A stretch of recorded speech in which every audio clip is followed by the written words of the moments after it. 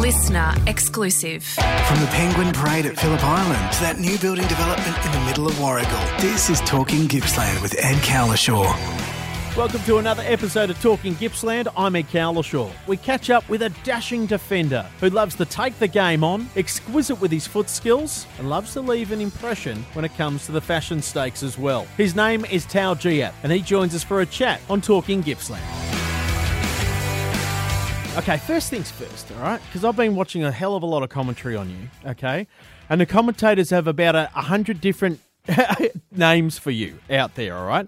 Can you give me the full name, please? Can you get your pronunciation of it? Because some of these country commentators are just butchering it, I think. So go. Tell me the full name, because I'm a Cowlishaw, mate. I've got 9 letters in my last name. They call me Coleslaw and Cowabunga and all that sort of stuff. How do we pronounce your name for all those wonderful fans out there, please? So it's pronounced Jiath. Thank you. There's been a fair few twos out there. So yes, exactly. Even your teammates.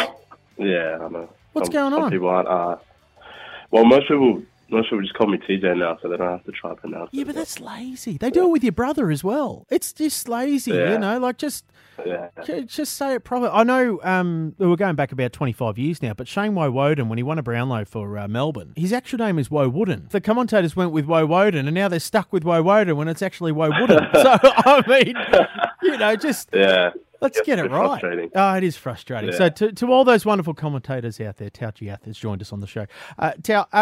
Nice to have a yarn with you. It's been an exciting year for you, bud. And one thing, firstly, I just got to talk to you. Your swagger is elite, right? It is elite. I just, the backwards hats, the garments, the paraphernalia. You just carry yourself well, mate. I mean, you're super cool in defence. Defenders usually aren't that cool, but you got some glamour about you, mate. There's a bit of star factor about you. No, I wouldn't call it glamour. I think just a little bit of confidence and just being comfortable in my skin, but I appreciate it. Yeah, well, that's right. You appreciate it as well. Are you going to bring that to the AFL? Is that what you're about? Are you going to, walk into the club and say, hey, TJ's here. Hello, look at me. What's your ambition when it comes to, I guess, the off-the-field stuff? Because there's a fella called Bailey Smith at the Doggies that's got nearly 500 million followers. Are you going to be going down the gram path, or are you just going to focus on your footy? Oh, well, obviously focusing on footy is the main thing. Like, yes. Trying to come into a club and earn my stripes a little bit, but I haven't really thought about the off-field stuff. I think that stuff just sort of comes naturally, but the footy stuff is what I'm trying to focus on at the moment. Okay, those at Culture Kings, if you're listening, this is the man, TJ. Get on him straight away. Get on him straight away. He'll represent your brand. Pay him lots of money. Get it all sorted, please. Culture Kings, get it done. As simple as that. hey, let's talk some footy. It has been sensational. Back end of the year, growing into your role, things like that. Did you have to simplify it a little bit this year? Yeah, so I think, simplifying it was probably the main thing for me. I think coming into the team, after sort of being, after missing out on a couple of selections and stuff, I think my role was sort of to come in and try to balance out the backline a little bit. So when I came in, my role was sort of just trying to help on the attack as well as helping my teammates in defence as well. So simplifying it was probably the main part of me playing. What was Rhett like and the coaches like when it came to you, right, this is your role, we want you to do it, and did you accept it straight away? Yeah, no, they were awesome. Like, my backline coach and Red as well. Like, I feel like at times I tried to sort of give the initiative that I wanted a little bit more, but at the same time they knew my capabilities and they sort of gave me that role of just simplifying it and doing the basics. So once it came down to sort of finals time, they reiterated that my role was just to defend first, and then the offensive stuff just comes naturally. So, they were awesome all year, Rhett and the coaches. Geez, you sent a message to the Stingrays in the finals. 29 touches, 11 marks. They know who you are now. I bet you they're glad that you're not lining up for the power next to you, bud. That game was, I don't really I don't really think I had that much of the footy until sort of after the game, but looking back at it, I think most of it were kick-outs as well. So they help. No, it was good. It was good. Yeah, no, they do help. But that game was a good win. So yeah. Yeah, nice one as well. Nice little memory banker there for you as well. And the growth, that intercept defender is such an important part of the AFL game. But is it where you want to be? Yeah, 100%. Like, I think some of my best sort of games were when I was defending well and intercepting. So I think if I am to make it to the next level, I think as a defender was probably my most comfortable position. I think the attacking part, like being able to defend and attack, is something that I can sort of work on in the next level as well. So I think backline is probably my preferred position. Now, the Hawks will have their hands on you if you get to pick 40, but you're not going to get that far, mate. So you got, I'm sure there's a few clubs that have had a yarn with you. I'm sure the Hawks are all over you as well. And CJ's going, come on, sneak under the radar, come and hang out with me. But who has spoken to you? Have you had any interviews and things like that? And has anyone been in touch with you over the last couple of weeks, maybe in the lead up to the draft? Yeah, so my sort of journey is a little bit different to some of the other guys in the draft, but towards the back end of the year, I spoke to a fair few clubs, just mostly about getting to know me and stuff like that. So once the season sort of ended, I think a few clubs sort of stuck around a little bit, the ones that are sort of in my draft pick range. So yeah, Hawks are obviously one team, and then a lot of Melbourne-based teams as well that I've been speaking to. So it's been really good to sort of get a little bit of recognition after this season. So I've been sort of under the radar, just playing locally and trying to get a game at Gippsland Power. So all year this year, I've had a fair bit of spare time, so I've been working a little bit in Morwell as a teacher's aide. But leading up to the draft, I've been up in Melbourne, as I said, at my brother's, just getting some training sessions with him, and hanging out with friends and family. So yeah, pretty cruisy from my end. Is that a career that you'd maybe like to look into, being a teacher's aide or maybe a teacher full time? I'm not really too sure. Like, I think building connections and relationships is something that I sort of have a passion in as well. So I think something along those lines of helping out the community and building connections as well. So maybe it might be being a teacher after footy, but I have a lot of time to think about it, I think. What's the family think about all this hubbub about AFL footy? It's pretty amazing, I think.